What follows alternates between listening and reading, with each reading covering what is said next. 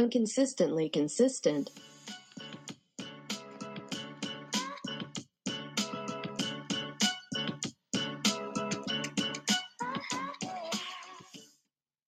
Are we ready? We all ready. No, you're supposed to say aye, Captain. Aye, Captain Rachel. I can't hear you. Aye, Captain Rachel. Okay. Hello, and welcome back to Inconsistently Consistent. We are on episode 7. Lucky number 7. If you don't know who I am by now, then that sounds like a you problem. But I'm Rachel. And I'm Melanie. And we're going to talk about some shit today. But first, Melanie, how was your week? Well, my week was particularly bloody, Rachel. Oh. It's fitting for this podcast, actually. Since we're doing true crime, but I didn't murder anyone, don't worry. Okay. No. Eli, my dog, decided that he needed to split his nail, and it broke right down the middle. And did you know dogs' nails could just split down the middle? I did not know. Yeah, like 2 pieces, just like they're opening like a beautiful flower, except it's not beautiful and it bleeds everywhere, and it's horrifying. How did he split his nail? I don't know. It started like over the weekend. He was just like licking at his paw more than normal, and I was like, something's up with your paw. And I kept like getting him to show me, and I'd look at it and like, I can't see anything wrong with it. But he was licking and licking and licking at it like obsessively. So I'm like, I know something is bothering it, but I can't figure out why.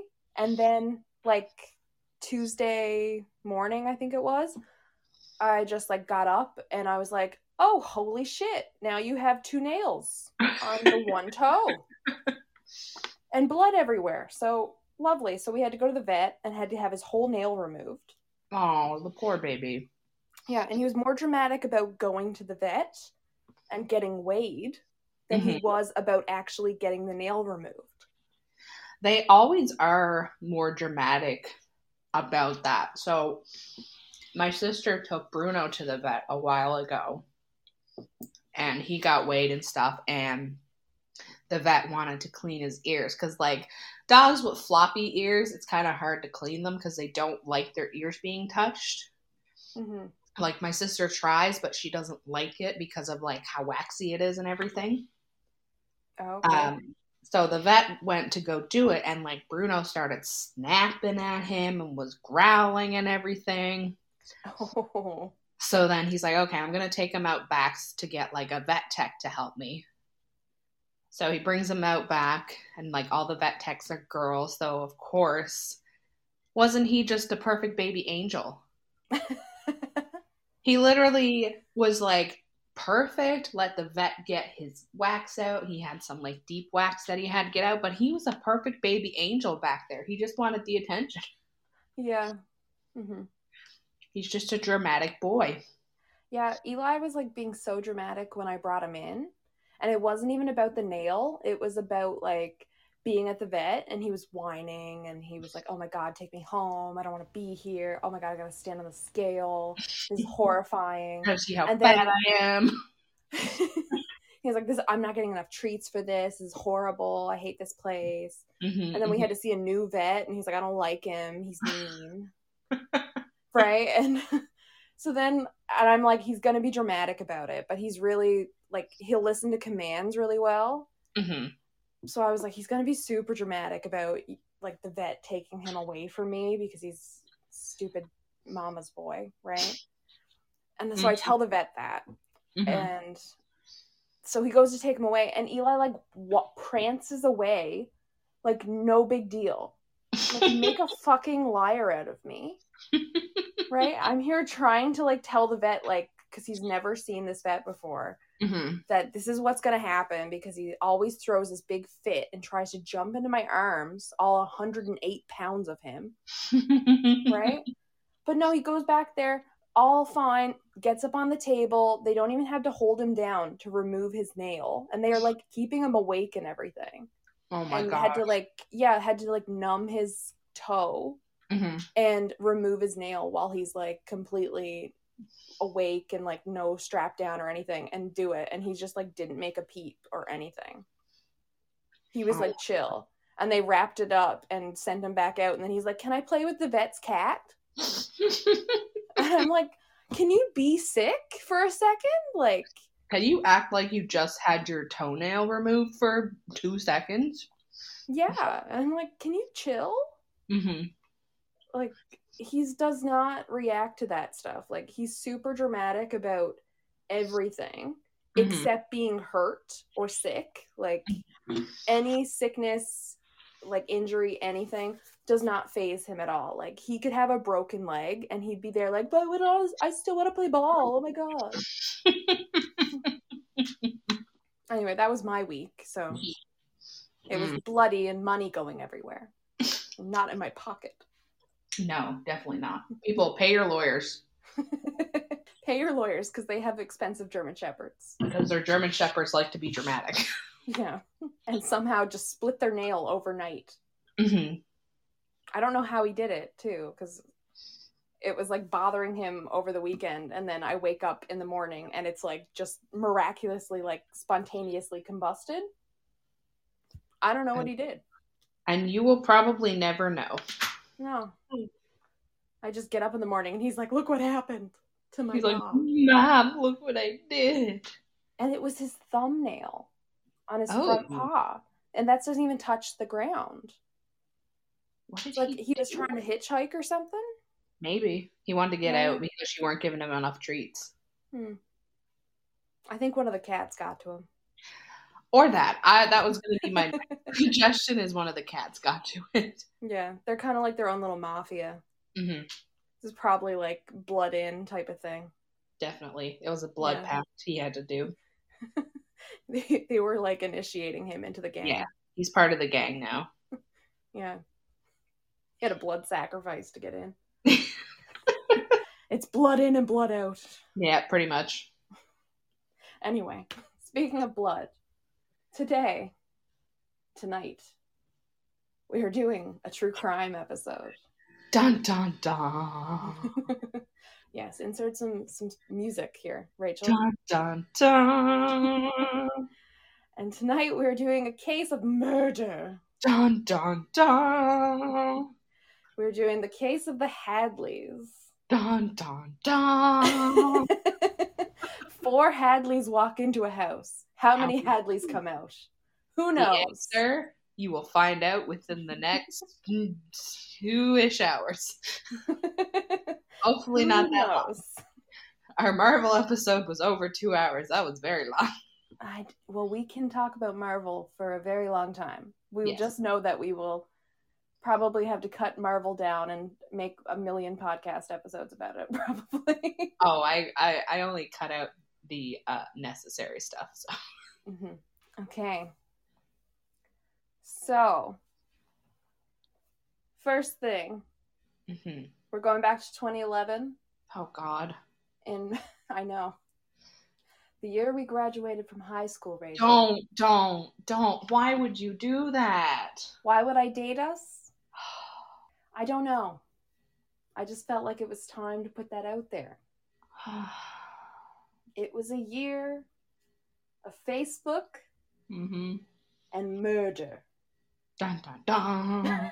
But at least we weren't in Port St. Lucie, Florida, which is where this case is from. True. We were in Gander, Newfoundland.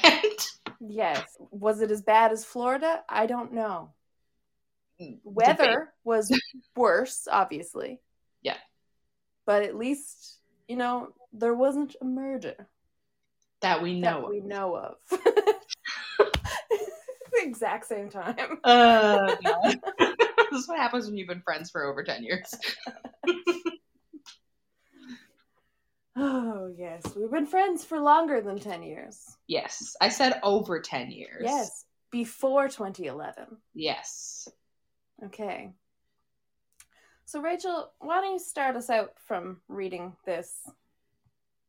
Okay. where we're at. All right. You already said where it's from, where it is, Yes. so I'm going to skip that. Mm-hmm. But in case you missed it, 2011, Port St. Lucie, Florida. Yes. Got it? Get it? Good. There's going to be a quiz at the end of this. Take your notes. If you get all the answers right, you will win a prize.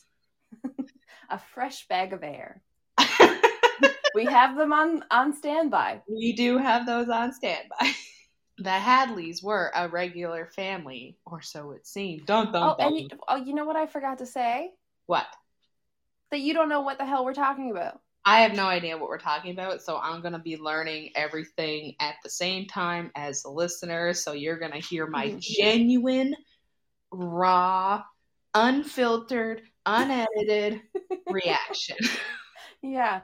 So that was part of what Melanie was supposed to, and Melanie being me, who's speaking, and now speaking in third person like a villain, as they tend to do. Yes, they tend to do. Yeah. So I did all the research for this episode and put together the case and have a write-up on it, which Rachel will read some of, so that you don't just hear me talking and Rachel going, in the background. Because I don't like my own voice enough to do that. To suffer through that. You figured by 7 episodes that we'd be used to hearing our own voices. No. Not enough. Nana? No. Nana. Okay. But Rachel's never heard any of this. She doesn't know who dies, who lives, any of it. I know this case very, very well. I've laughed at this case. I've gotten mad at this case. I've seen the crime scene photos. Very weird. Mm-hmm. Rachel is in for a doozy, as well as you. You listeners out there. Mm-hmm. All 7.5 of you. I know who you are. Yes. I know where you live. Yes. Okay. Now, back to the story. Okay. The Hadleys were a regular family, or so we thought. Back then they were, at least. Yes. Blake and Mary Jo Hadley were middle-aged married couple living in Port St. Lucie, Florida for over 20 years. Blake was a watch engineer at the nuclear power plant, and Mary Jo was a beloved elementary school teacher. Oh, no. Every time there's beloved, you know that's not going to end well for that person. So that's your prediction? Yep. Mary Jo's kicking the bucket? Mary Jo gonna die. And then Mary Jo gonna die. Do, do, do, do, do, do. I don't know. Sounds like a country song. It probably is. Earl gonna die? I don't know. Mm-hmm. They had 2 sons, Ryan, 23, and Tyler, 17. Oh, Tyler was the same age as us in 2011. I would have been 18. Well, at this point, because we're talking about, we haven't said it yet, but the murders happened around July. Oh, yeah, you were 18. So I would have been 18. I was still 17. Because I was old. You old AF. Old and decrepit. Yep.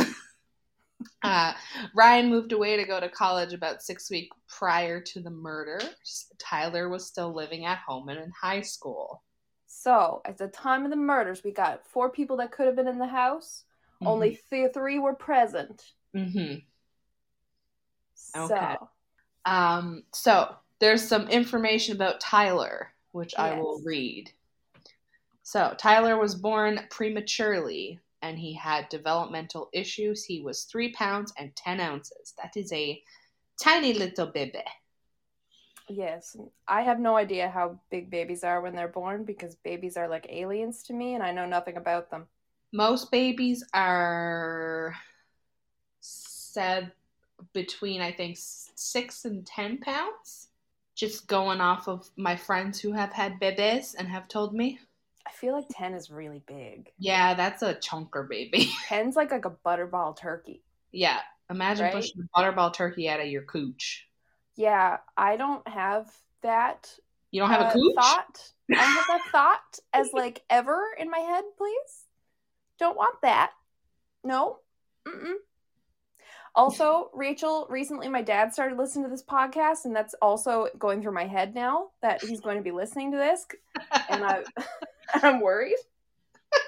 Especially since we started a Facebook page recently. Yes. And did you see he shared it? I did. I was about to say that. We started a Facebook page. Melanie's dad shared it, so we're in for a fun little treat. Mm-hmm. Because see, usually what I would say is I don't like anything going in that's, going out that's bigger than what's going in.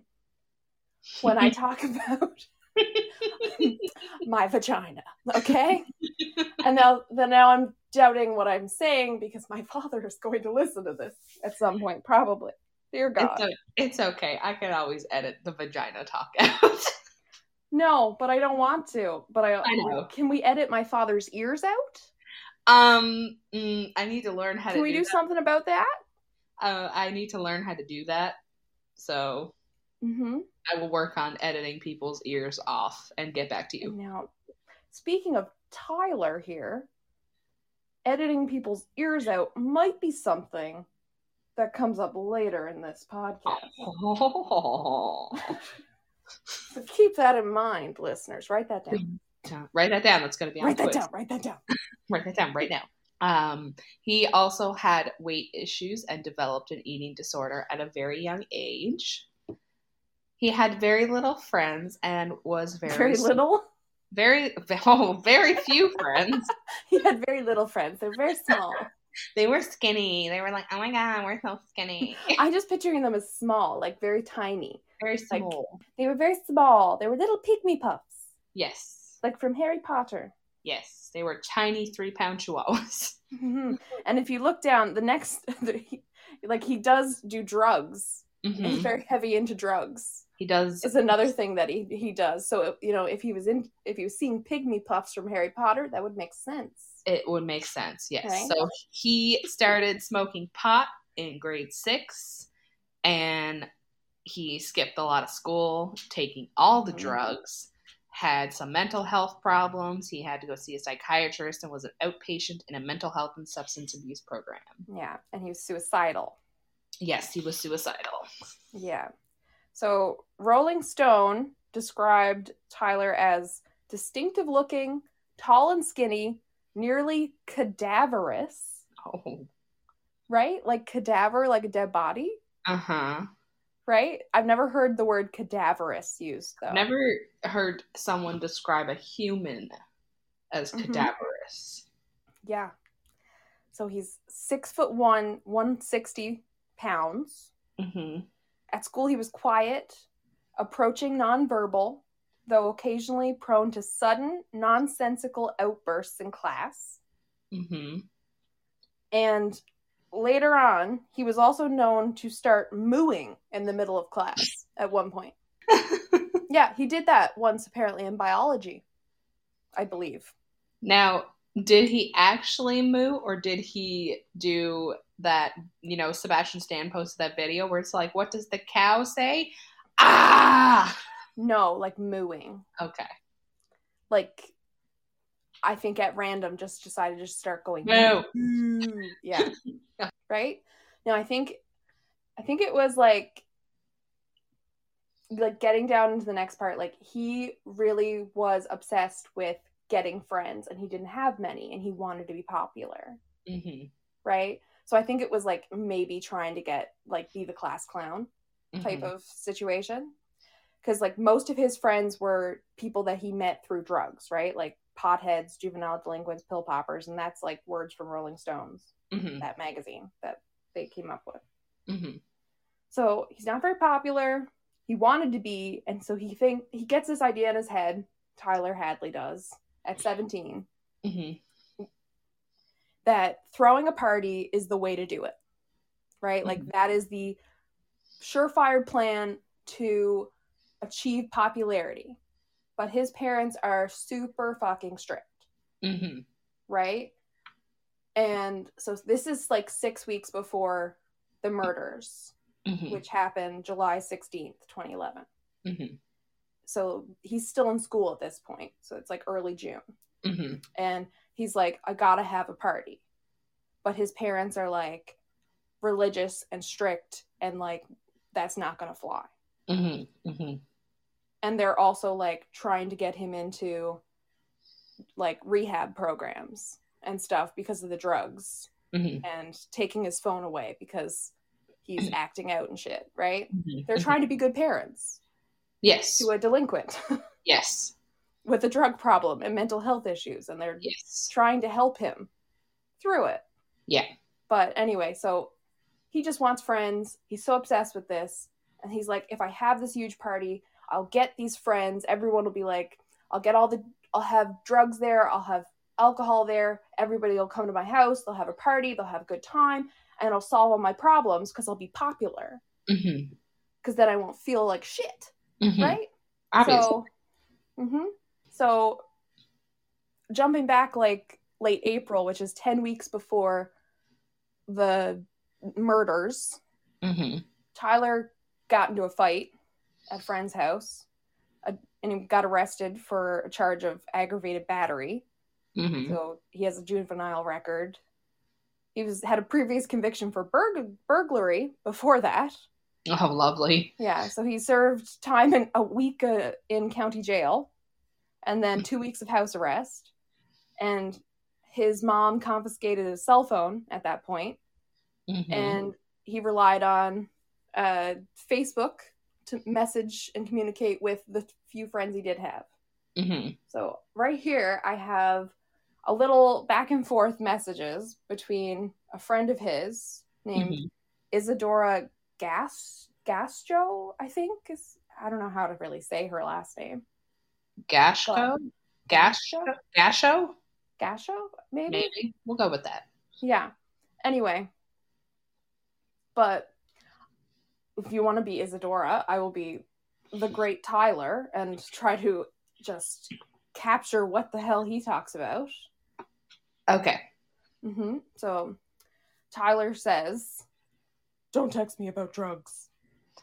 This is his voice as I'm going to portray it. Perfect. And then Isadora writes, "What happened?" That's going to be her voice. Okay. My mom has it because I got arrested on Monday and she's flipping shit. I just got out today. Oh, shit. Fucking shit sucked. You bad kid. Just kidding. It's a pirate's life for me. LMAO. WTF are you talking about? I don't fucking associate with non-pirates. What? Okay, I'm done with all the nautical nonsense. And then Isadora sends a smiley face. You're so silly. What are you doing? Nothing. Considering suicide. Why? Because I want to die, I guess. What other reasons are there? Are you being serious? Yes, I do want to die sometimes. Don't die. Smoke a bowl whenever you're down, tongue stick out face. I used to. Now I drink a lot when I'm depressed. It fills the emptiness inside me. You're quite a character, winking tongue out face. Yes, but all my smiles are fake. So I think he likes pirates. As you can see, he's all over the place. Yeah. So this is like an exchange of like a couple of minutes. And he goes from talking about pirates to then talking about his depression and going to kill himself, right? Mm-hmm. And he's just all over the place. A very troubled guy. Mm-hmm. Definitely needs a whole bunch of help. Yes, he does. Mm-hmm. Okay, so then Tyler had been telling anyone who would listen all week that he was going to have a party, but nobody believed him. Of course not. This is back in July now. Yeah, of course nobody was going to believe him. He'd never thrown a party before, and it was impossible to believe that his parents, who were extremely strict, would give their consent. When asked whether the party was still on, Tyler replied, "I'm working on it." That makes sense. If you're a kid who doesn't have a lot of friends, isn't very social, and all of a sudden they're like, "Oh yeah, I'm going to have a party." I mean, I would be skeptical too. Mm-hmm. And he's like, not just telling his friends, he's like telling anybody in school, like going up to people, being like, passing in the hallway. He's like, hey, dude, don't know your name. I'm having a party. My house. This is the address. Come to it, right? And the dude's probably like, who are you? Yeah, and he's like posting about it on Facebook, telling everybody. And they're like, who the fuck is this guy? Yeah. Yeah. So then it looks like at 11:25 a.m. on Saturday, July 16th, 2011, the day of the murders, Hadley received a Facebook message from his friend, Antonio Ramirez. Tyler says... Are you going to continue to be Tyler throughout all these things, and I'll be the other random people? I will try to give Tyler the consistency that he does not have in his own brain. Okay. So he says, sup, brah? Chillin'. What you doing tonight? Trying to have a party at my crib. Your parents ain't home? Nope. What? Well, they're leaving soon. And then Tyler posted a message on his wall at about 1:15 p.m. Party at my crib tonight, ... Maybe? No one was convinced by it, but by 8:15 that night, he posted another message. Party at my house, HMU, so hit me up. But still, his friends were really skeptical. And then Ashley Hayes, which is another person from his like grade, high school area. WHAO, what if your parents come home? And he says, they won't. Trust me. What is WHAO stand for? Or is that her misspelling what? I have no idea. She goes, what? WHAO, what if your parents? I don't know. I don't know what she was trying to say. Yeah, that's interesting. What? As well as WHAO? Was she trying to say what if your parents come home? Maybe. I don't know. I don't know. So Mike Young, a popular athletic classmate of Tyler, arrived at the party around 11:30 p.m. He wasn't familiar with Tyler before this party, but noted that Tyler seemed anxious, or at least as anxious as you can be while on ecstasy. It was clear that Tyler was rolling. He was rolling on the river. His eyes were large and white, his pupils expanded, and he kept rubbing his hands together, nervously clenching his fist. Multi-party attendees reported hearing Tyler say that, I don't want no one smoking inside, and it's my parents' house. Yeah, being a downer who was trying to get all the friends. Isn't that, like, if he wanted to get popular, wouldn't he be like, hell yeah, smoke all you want? Yeah. Weird. But, like, he seemed to have a lot of rules. He was like, come over, I'll have a party, it'll be awesome. You can do drugs and shit, but don't smoke in the house. Well, what type of smoking? Like cigarette smoking? We talking weed smoking? I think it was like, if you smoking it, you doing it outside. Okay, just smoking in general. Yeah. Okay. If it smokes, you get out. Okay. Makes sense.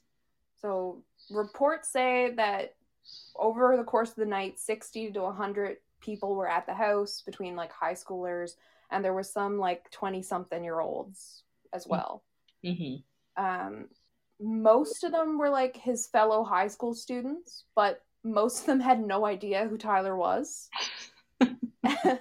because he didn't have many friends, right? So most of them really didn't know him at all, except to be like, oh yeah, this is Tyler's house. And they're like, who the hell is Tyler?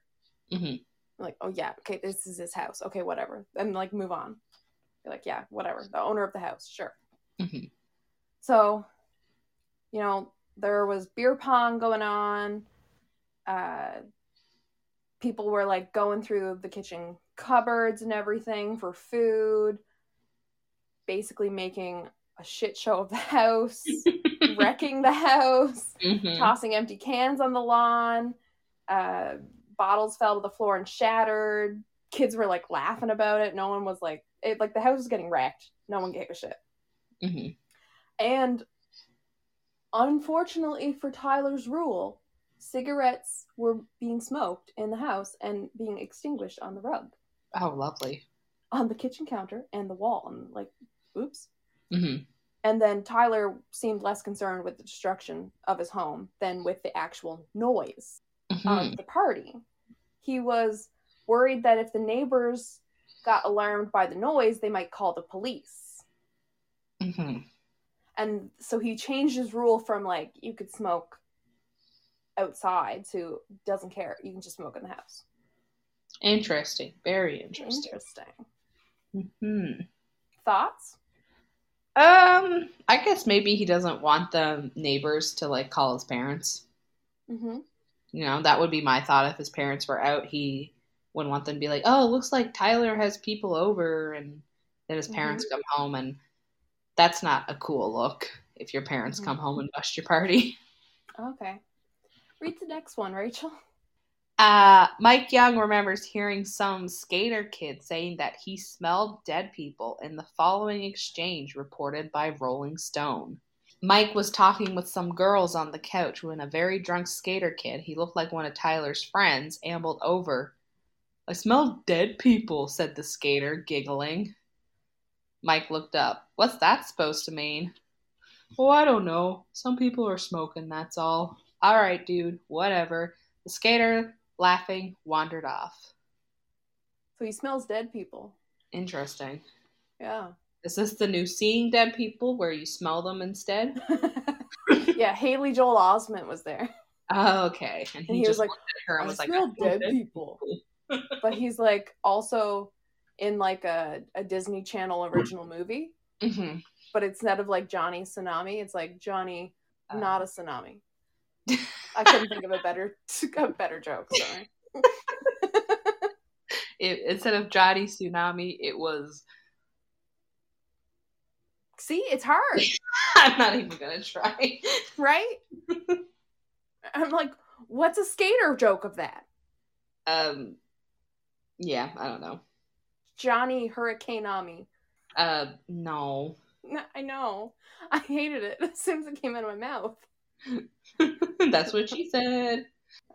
It's not usually when it comes out of their mouth that they hate it. Listen, they might hate it if they're not expecting it, and then there's just like an explosion in your mouth, okay?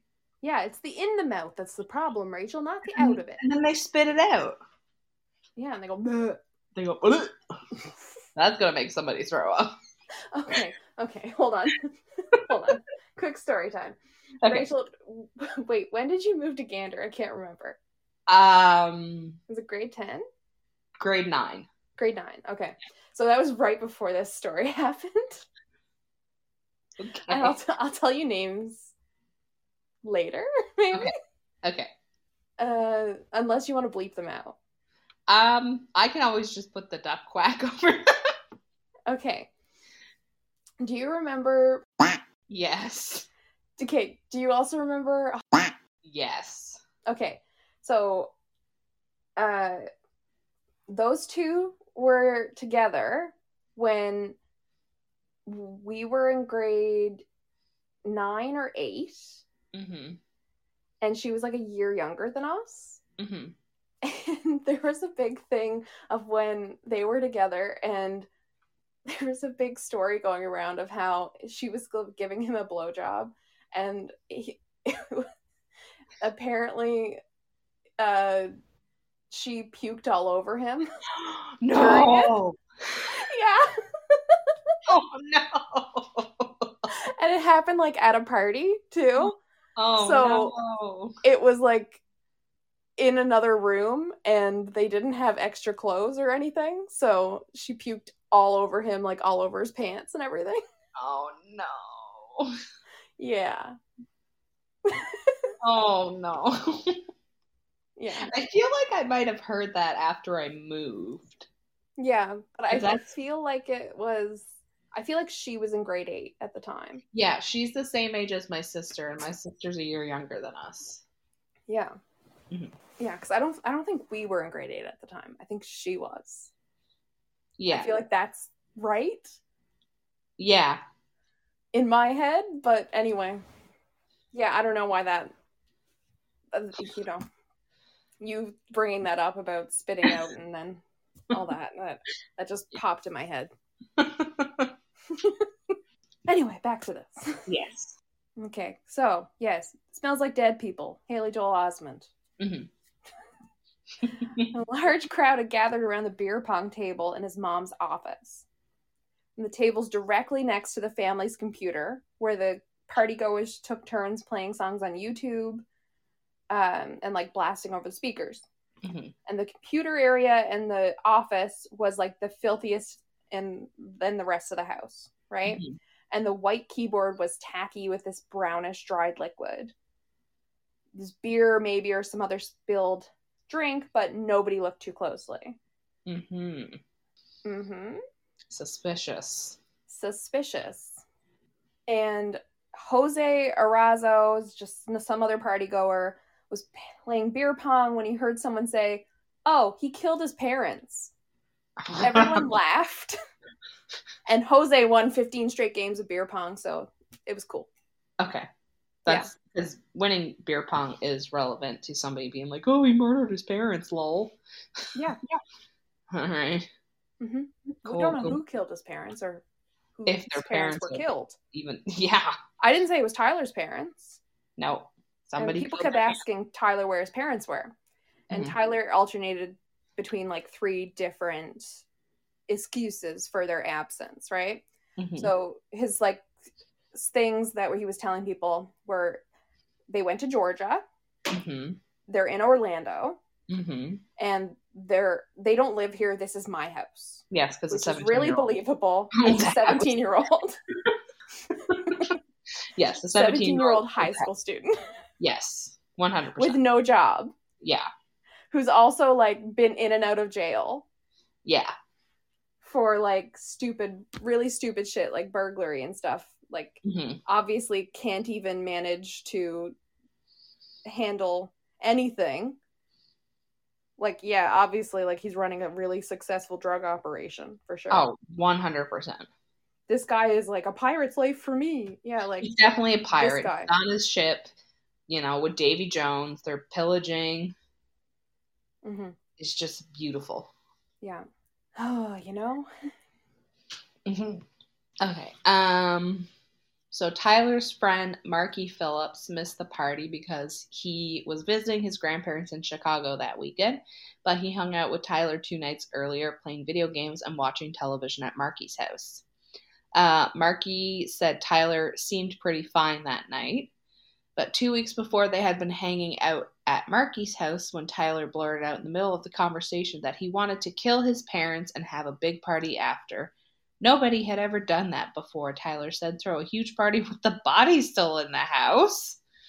That's crazy, said Marky. He figured Tyler was trying to make a joke. Nobody ever took Tyler seriously when he talked about killing his parents. All right. Cool. Yeah. Cool. Yeah. That was everybody's reaction, apparently. Yeah. Nobody ever took Tyler seriously when he talked about killing his parents. I mean, I guess if you moo in class, I can see why people aren't going to take you seriously. Yeah. So apparently that's not the first time he talked about killing his parents. He's like the boy who cried murdered parents. And 2 weeks before he throws this party, he says to this guy, Marky, that he's hanging out with, he's like, I want to throw a party. I want to murder my parents, throw a party with their bodies in the house. Because that's the logical thing that we do. Rachel, have I ever specifically like said how I want to murder people and then like do things about it? And then like has anything like that ever happened? No, right? Like when you get mad at someone, you're like, oh my God, I could kill them, right? Then you don't like specifically like detail it out. Yeah, you don't actually kill them. You just kind of say, I want to kill you because you're driving me up the wall. Yeah. But like at some point, the specifics of someone saying something like that are kind of like, that's a little weird. Right? Like, how many times is too many times for someone to say something before someone goes, hey, should we check on this person? That's a good question.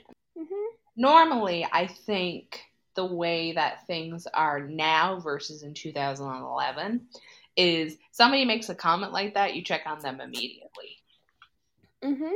Because I did a mental health first aid course a few weekends ago, and that's kind of like one of the things is to kind of check on them when you notice something's off. Yeah. Well, this guy had a psychiatrist, a psychologist, had been in rehab and mental health like facilities. Mm-hmm. Right? So he had help. They all knew he needed lots of help. Mm-hmm. But for some reason, they're like, hey, he's just joking, right? They're like, nah. This guy's always joking about trying to murder his parents and throw parties. No big deal. Mm-hmm. So, casual Tuesday. So now that we got a Facebook chat with his friend Mercedes Marco, which sounds like a made-up name. Yeah, it really does. Yeah. This is July 2nd, 2011. So this is 2 weeks before the murders.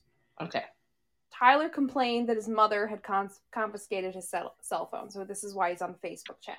Mm-hmm. So Tyler says, lol, yup, she's a cunt for show. I might kill her. Then Mercedes says, OMG, no, jail, or I mean prison, LOL. And Tyler goes, oh well, heart. That's quite the name, Mercedes Maxine Marco. Yeah, her parents were like alliteration, like crazy. Okay, and then we're jumping around all over the place, but the day of the murders / party, 9:40 a.m. Mm-hmm. We've got this little back and forth with Tyler's friend, Matt Nobile. Nobile, spelled weird. He's a junior at the same high school. And it's like a little text message back and forth. Mm-hmm. And Matt starts off with, did you do it? And Tyler goes, no, but I'm gonna. Bet? You really should now. Do it. Don't worry, I am. Then I'm having a party. Yeah, party time. N-word with the hard G. Yeah. So, apparently, according to other sources, this was the text message exchange between Matt and Tyler that was a follow-up to what they talked about in person. And in person, he told Matt that he was going to kill his parents and have a party. Okay. And so he legit spelled it out. Okay. And he said in detail what he was going to do.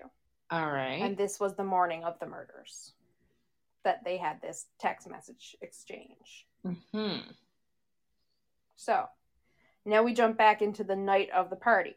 So, 12:30 a.m., the party was running out of beer, so Tyler asked a friend, Mark Andrews, and his girlfriend, Ashley Gershman, to drive him to the Sunoco gas station a block away.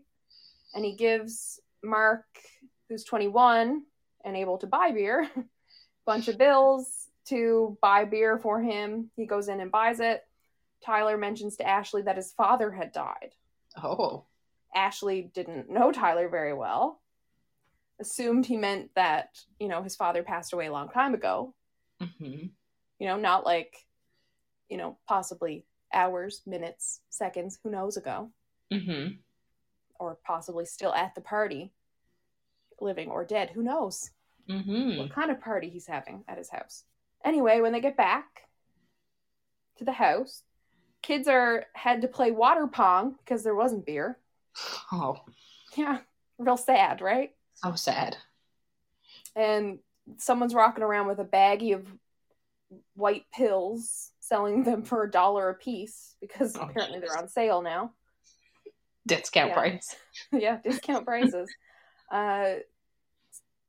Someone's selling weed. This guy, Anthony Snook, showed up around 12:45 a.m. Because he was texted and somebody told him that, the Hadley's party was the biggest thing ever. And he said, thanks for throwing this party, man, to Tyler, and asked him how he's been. Tyler's like, all right, but his voice is really flat and, like, He's like sullen. Mm-hmm. But he knew Tyler from school, and he Mm-hmm. knew he was like introverted, and he avoided eye contact and seemed to like laugh at his own jokes and thought he was kind of weird. But despite like the party's kind of like increasing chaos, Tyler Mm-hmm. seemed like really calm. Mm-hmm. But he said at least until this boy who had taken off his shirt and was running around the house screaming returned holding a mailbox over his head. Oh my God. So this dude is running around, mailbox over his head, shirt off, just screaming like, "Woo!" And Tyler goes, "Where the fuck did you get that?" And then he's like, "I took it off the neighbor's lawn." Oh my God. Yeah, and the boy wheeled around the living room with the mailbox, knocking beer bottles to the floor left and right. And Oh my Tyler God. just starts yelling, like rips into this guy verbally. Mm-hmm. Like stealing a mailbox is a felony, he says. And the police are gonna come, right? Mm-hmm. And now think about, this is the guy that's talking about murdering his parents and throwing a party. Mm-hmm. He's been arrested for battery, that what we know of at the moment. Mm-hmm. Aggravated battery. Mm-hmm. He's been also, I didn't mention, but I think he's been arrested for a DUI at this point as well. Jeez, And okay. also he's been arrested for setting a couch on fire in a forest with a bunch of guys. Okay. On purpose, dousing it in gasoline and shit. So, and drugs and shit, right? Mm-hmm. So Mm-hmm. he's had a whole bunch of issues with the law. But he's afraid of getting the cops called about someone stealing a mailbox from his neighbor. Maybe he's worried because he knows he has the record and he'll end up going back to jail. Right? My luck. So he's really mad at anything. He calms down once they get the mailbox brought back to the house that it came from. Mm-hmm. Like return it back to the street.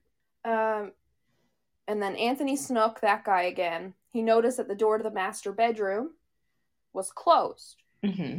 He assumed people were in there getting high or having sex or something. Tried Mm-hmm. to enter it, but it was locked. It was dark in the house, but he noticed there's like a big black smear about a foot long beneath the door. Looked like oil-based paint someone had tried to unsuccessfully wipe away. Mm-hmm. But, he didn't investigate further. So, do you want to go next? Sure. So then Justin Wright, a collegiate soccer player, arrived at not 11:15, 1:15 a.m. The first thing he noticed was the stench.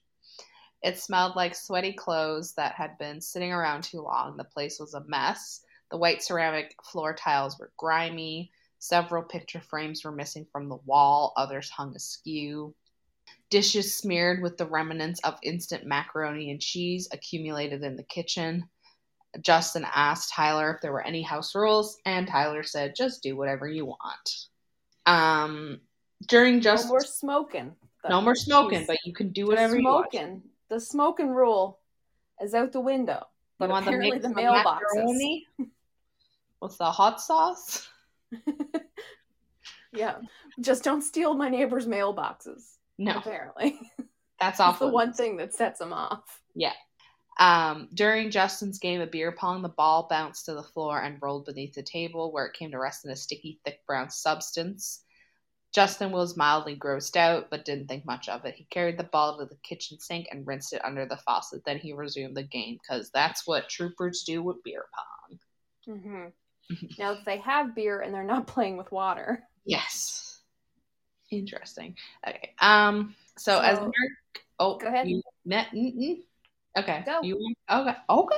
As Mark ended the party, Tyler asked if they could speak privately. Tyler went outside and ordered all the kids standing there to go back in the house so that his neighbors wouldn't call the cops.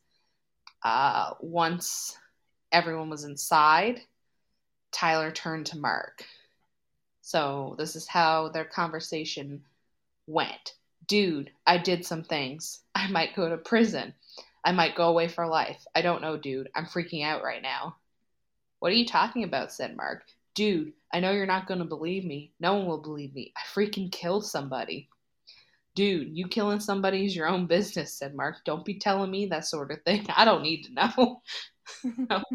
He's on like, don't tell me. Yeah, he's like, I don't, like, man, like, hear no evil, speak no evil, see no evil, man. Yep. That's my motto. Pretty much. Right? Well, you can't do that because you're a lawyer.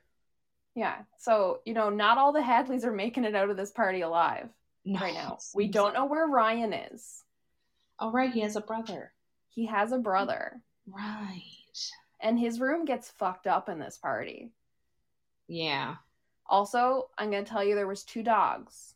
Oh, no, the puppy. The dogs are safe, okay? I would not do that to you. No doggy murder. Okay. The dogs are fine. They were traumatized. They were like, oh my God, this party is scary. They hid in the bathtub and the closets, but they were fine. Okay. So Ryan's on the chopping block. Mommy and Daddy are on the chopping block. And potentially any of these party goers. Yeah. And Tyler are on the chopping block here. Okay. So it could be anybody. It could be anybody. But Tyler is a loose cannon. Want your gun and badge on my desk, Tyler. Tyler never had a gun and badge. Good thing. He just had a gun. Dun dun dun. So Tyler returned to the house and ran into Ricardo. That's his name. Okay. It's exactly what it says. Tyler ran into Ricardo Avocado. That's what his name is. All right. That's how I'm saying it. So, okay. An 18-year-old who had met Tyler that night, who, just being a pleasant guy. He's like, thanks for having us over.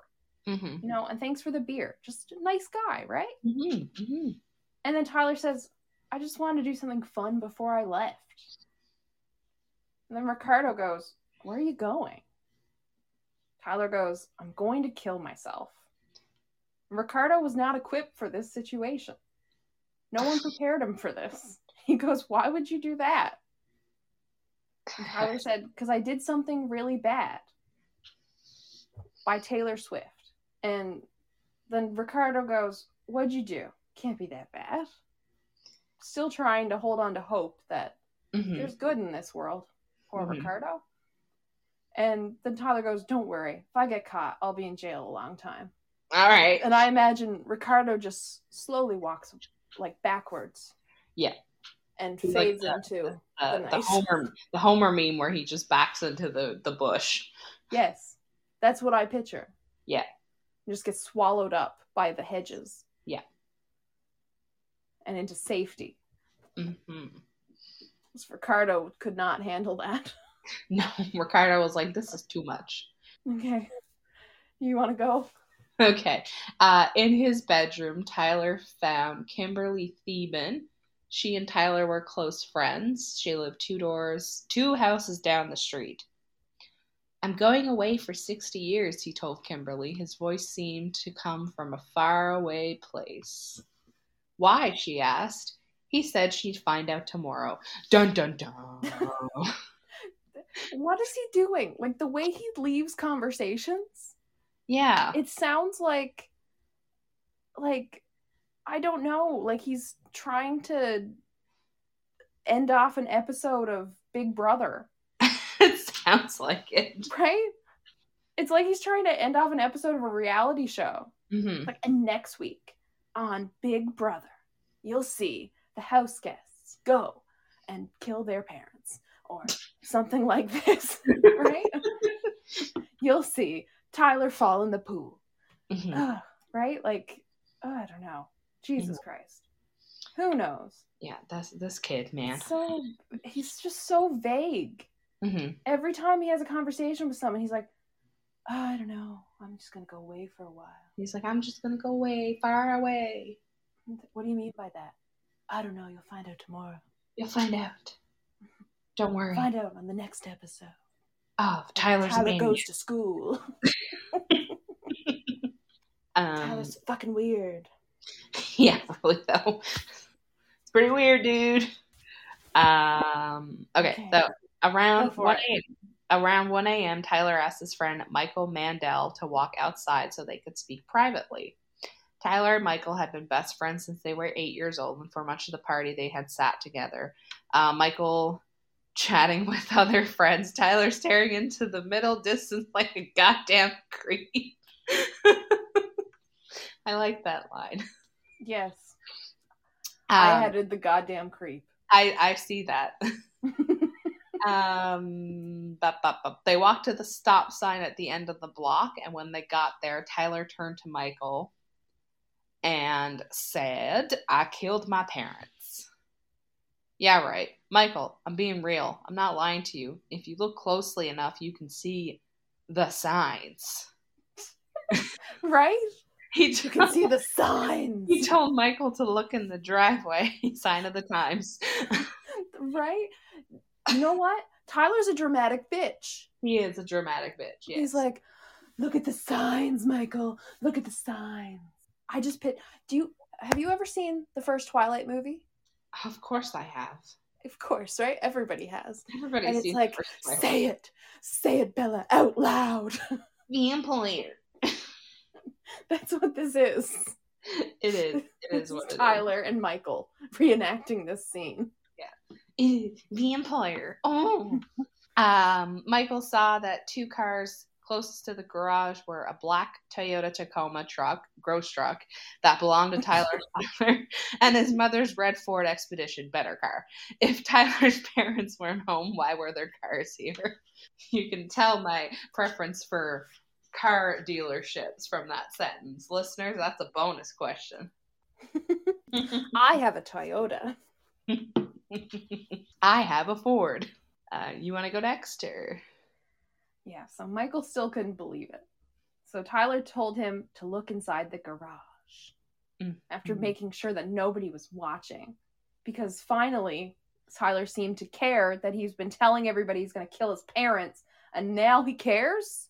Apparently now that someone might find out when he's telling everything to Michael. Goddamn hypocrite. So the dumbass had Michael slip inside the garage and turn on the light, and he sees a bloody shoe print and immediately retreats and shuts the door behind him because Michael is a normal human who's like, what the fuck is happening? Right? So Tyler, on his grand real estate tour, like a realtor of his own house of murder with Michael, leads Michael to the master bedroom. Like, come on up here. Let me show you the master bedroom. You'll love it. It's where the murder is. Shows him to the master bedroom. Come on, Michael, bestie. Where there were traces of blood on the door. On the front of the door, the outside, where Anthony Snook noticed it, and everybody else that walked by just didn't fucking notice. In the house they've been partying in for hours. Right? So traces of blood on the front of the door. Tyler unlocks the door because the door lock is the only thing that's been separating people from dead bodies for hours, and opens it. So Michael sees dining room chairs and blood-soaked towels stacked in a huge pile along with a whole bunch of other shit piled. And at the bottom of the pile, emerging from the debris, lay a thick white leg. Oh. Yes. And so Tyler told Michael all the gory details about what happened. So I will tell you all the gory details about what happened now. All right. Trigger warning for gory details, listeners. Yes, it won't be too bad. I'm not going to get into too much. So that afternoon, shortly before 5, Tyler had hidden his parents' cell phones so that they couldn't call for help. Right? So he planned this. He's like, the party is happening, and the only way to have a party without your parents is to kill them. Because that's the only way that makes sense, right? Yes. Like, he could have tied them up. He also has access to drugs. He could have roofied them. Yeah, but that would require being smart. Yes, and he's not. And he is not smart. You will see even more how stupid he is the farther we go into this case. Okay. So he hides his parents' cell phones. One of the only smart things he did. Mm-hmm. And I say that begrudgingly. Because I fucking hate this guy. Really? I couldn't tell. Yeah. Fucking hate him. Because, I mean, if you're going to be a criminal, at least you can be smart about it. Mm-hmm. One thing I hate about murderers, is, besides the fact they're murderers, is that they're stupid. Mm-hmm. Okay, so anyway, hides his parents' cell phones. He's recounting all of this to Michael, like, fully. So just imagine your best friend is just like, hey, dude, yeah, like, come see my parents' dead bodies. Also, let me tell you exactly how I killed them. Haha. You're having a good time at my party. So anyway, so he then listened to Feel Lucky, a song by the rapper Lil Boozy. Also, who the fuck is that? I have no idea who that is. He said that was to psych himself up. Okay. He took 3 pills of ecstasy because he worried that he couldn't kill his parents while sober. As we all worry that. I worry I can't do anything sober, let's be honest. Yeah. In the garage, he found a claw hammer, the murder weapon. Mm-hmm. He returned to the house, and he goes to his mom's office, which is where the computer is, where they were all playing the songs on all night, and the table where they were all playing beer pong on all the night. So that's where most of the party was happening, in the crime scene. He stood behind his mother while she worked at the family computer. For a full 5 minutes, he stood there in silence, thinking about what he was about to do. Like a fucking creep. Then he raised the claw end of the hammer and brought it down on poor Mary Jo's head. Oh. And all she said, she was screaming, why? Valid question. Yeah, so she's screaming, why? And hearing his wife screams, Blake, his father, comes running out of the master bedroom. And he's a big man, 6'1", 300 pounds. Mm-hmm. And Tyler is 6-something, 160 pounds, right? So his father's got a lot of weight on him. Yeah. Like, if there was a struggle. And he's like shocked to see what's happening. He locks eyes with his son, and he's just asking, why? And Tyler goes, why the fuck not? That's a valid response. Yeah, and keep in mind, he also details this out specifically to his friend Michael. This is his account to Michael right now that I'm recounting to you.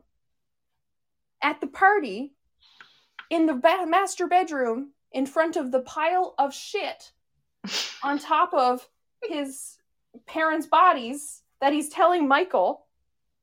And Michael has to stand there and be like, I'm standing in front of a murderer who is telling me all this in front of the bodies that are under the pile of stuff he threw on top of them in the middle of a party he threw right next to them. Mm-hmm. And he's like, what the fuck do I do? You run. But how can you? I don't know. Right? How can you? Party going, music is blasting loud. If you fucking run, how do you get the hell out? You go through a window. Yeah, well, this is like, I should also say, the master bedroom is on the 2nd floor. You, my point still stands. You go through head first? Head first through a window. Anyway, so Tyler says, why the fuck not? And he kept repeating, so father keeps repeating the question, and of course, Tyler is just pantomiming and acting out, swinging the hammer for Michael while he beats his parents to death. Mm-hmm. And when it was over, Tyler says he wrapped his parents' heads in towels because that's where most of the damage was. Mm-hmm. And then he dragged them across from the office, across the whole house, because basically the office is on the ground level, and he had to drag them around there, so like through most of the living space, up the stairs, and down a hall to the parents' master bedroom with both bodies. And he killed them with a hammer, which takes a lot of swinging, and then had back spray from that, so it's going to be messy as shit. Mm-hmm. Which is why he didn't do a very good job cleaning up, because he's, number one, had to throw a party within the window of, he posted on Facebook at 8:15 p.m. that the party was starting, and he started pumping himself up to kill and took those pills at 5. And in that window was the kill and the cleanup. Oh, God. Yeah. So how do you kill and clean up in a room with carpet and move 2 bodies? One body that is twice his size in weight, at least, right? Because he's only 160 pounds. His father's 300 pounds. And drag him up stairs and do a decent job, right? So anyway, he's doing all this. So he drags them all the way across the house, puts them up into the bedroom. He's got the bodies on the floor in the bedroom, face down, puts the hammer in between them, does as much cleanup as he did, but it wasn't very good. Took longer than he anticipated because he's an idiot. And he threw every piece of incriminating evidence that he could find into that bedroom and piled it on top of the bodies. Like he was burying them. Right?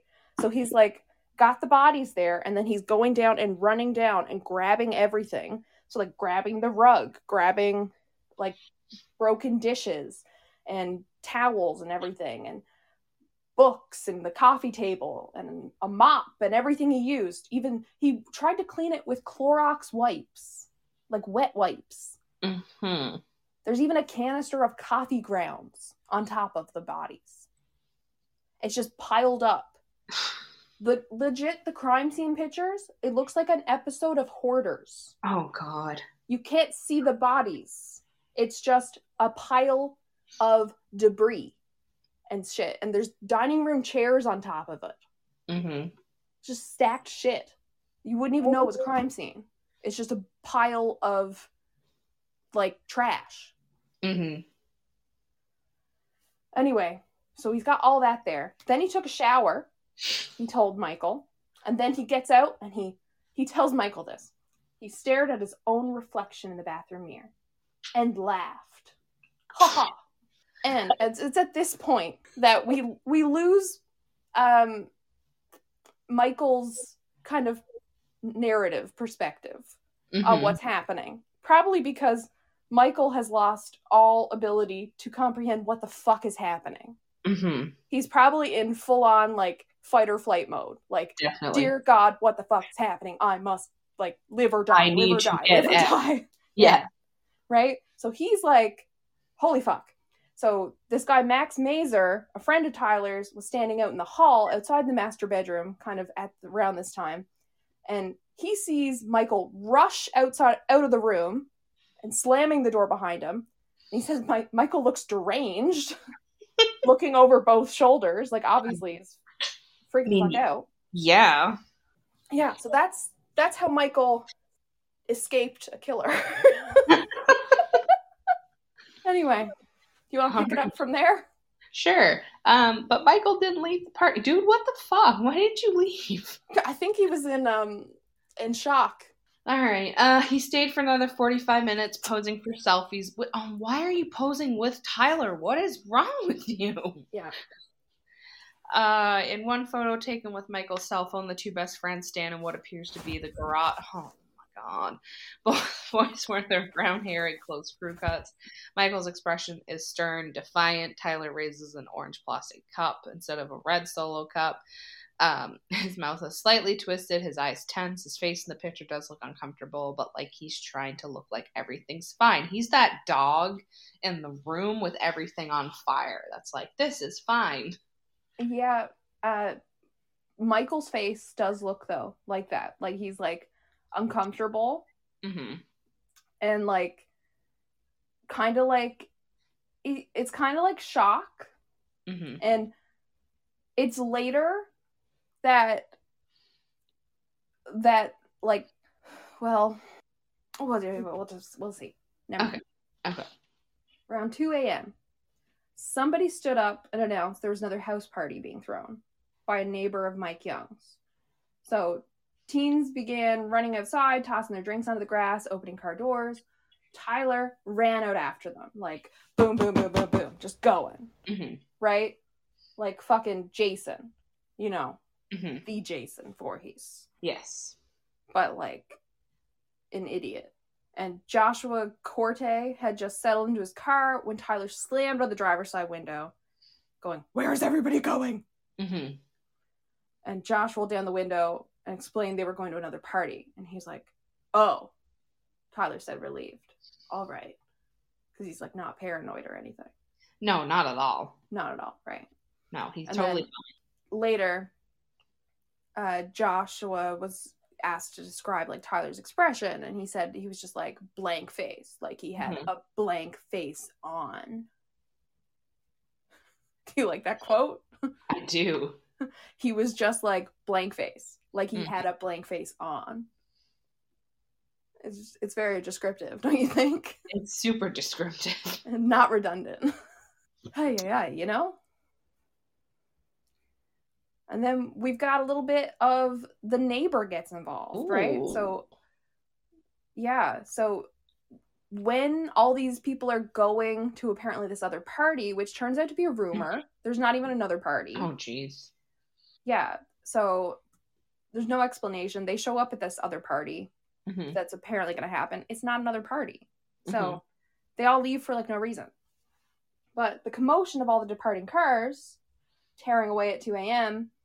kind of triggers the neighbor, Rayanne Wallace, who lived next door since the time Tyler was born, and she was fond of the Hadleys and of Tyler, and who noted that like he seemed like a happy kid and very respectful and polite. Okay. Yeah. And but she was fed up after having all this music and engines revving and blasting and stuff, all dealing with this shit all night. She like couldn't understand why Tyler was throwing a party and how it's so noisy and why his parents would allow it. So when all these people were peeling away and one group of boys actually drove over her lawn, she called the police. Right? So 2 officers from the local police department arrived at the Hadley residence within minutes of being called, and there was only like 20 people left at the party. And Tyler had everybody hide in his room when the police showed up. And the cops explained there was noise complaints. Tyler like talked to them, was like, "Oh yeah, no problem, blah." And the cops left, and party started again. Oh, no big deal.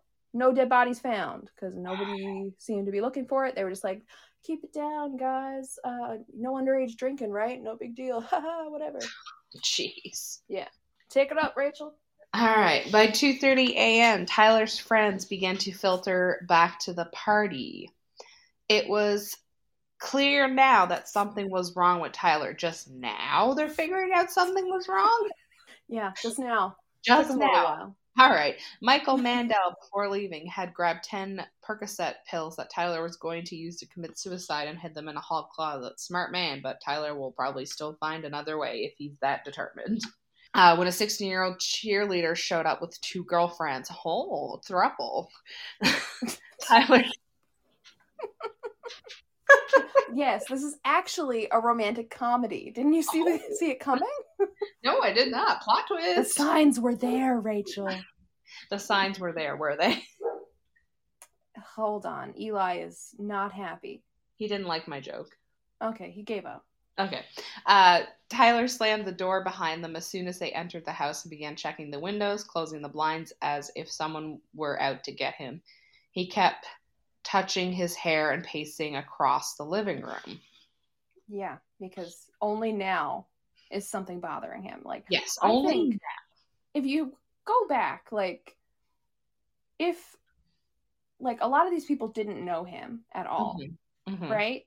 So a lot of these people that were strangers to him, I think the mailbox was enough to really be like, hey, this guy is really weird. Why is he freaking out about a mailbox? Yeah. Right? Or like, what's all this like bloody, like brown, icky stuff? kind of fucking weird, right? I mean, Like, if this they party looks knew weird. of him and they're like, why are we at the party of the guy who moves in class? Yeah. But, like, the people that did know him, that were getting all these messages, like, people had it on their Facebook Messenger, their text messages. He was telling people in person that he wanted to kill his parents and have a party. And, like, some people he explicitly said, I want to kill my parents, have a party with the dead bodies in the house. And they were like, nah. No, that's too specific to be true. Too specific. Like nah. Nobody would do that. Interesting. You know. Okay. The party was fun, he told his friend David Garcia. I almost read that it's David Guetta and was going to be like, David Guetta was at his party? Yeah. I might have another one tomorrow night. Then said that he might be going away for a while. Are you moving or a vacation? Just going away, said Tyler. Are you coming back? I don't know because I'm thinking about killing myself. Oh my god, dude. Yes, dramatic bitch. Yes. Well, okay, we shouldn't say dramatic because those types of statements are, they do need to be taken seriously, but he's just casually throwing it around like it's no big deal. I am only saying it because he's a convicted murderer. Okay. And piece of shit. I would not say this to anybody that is not a murderous piece of shit. Fair. Do you want to pick it up? Yeah. So Tyler turned the lights off in the front rooms to avoid attracting any further attention from the cops. Ryan Stonesifer, before he left at 3 a.m., saw Tyler making himself a sandwich in the dark.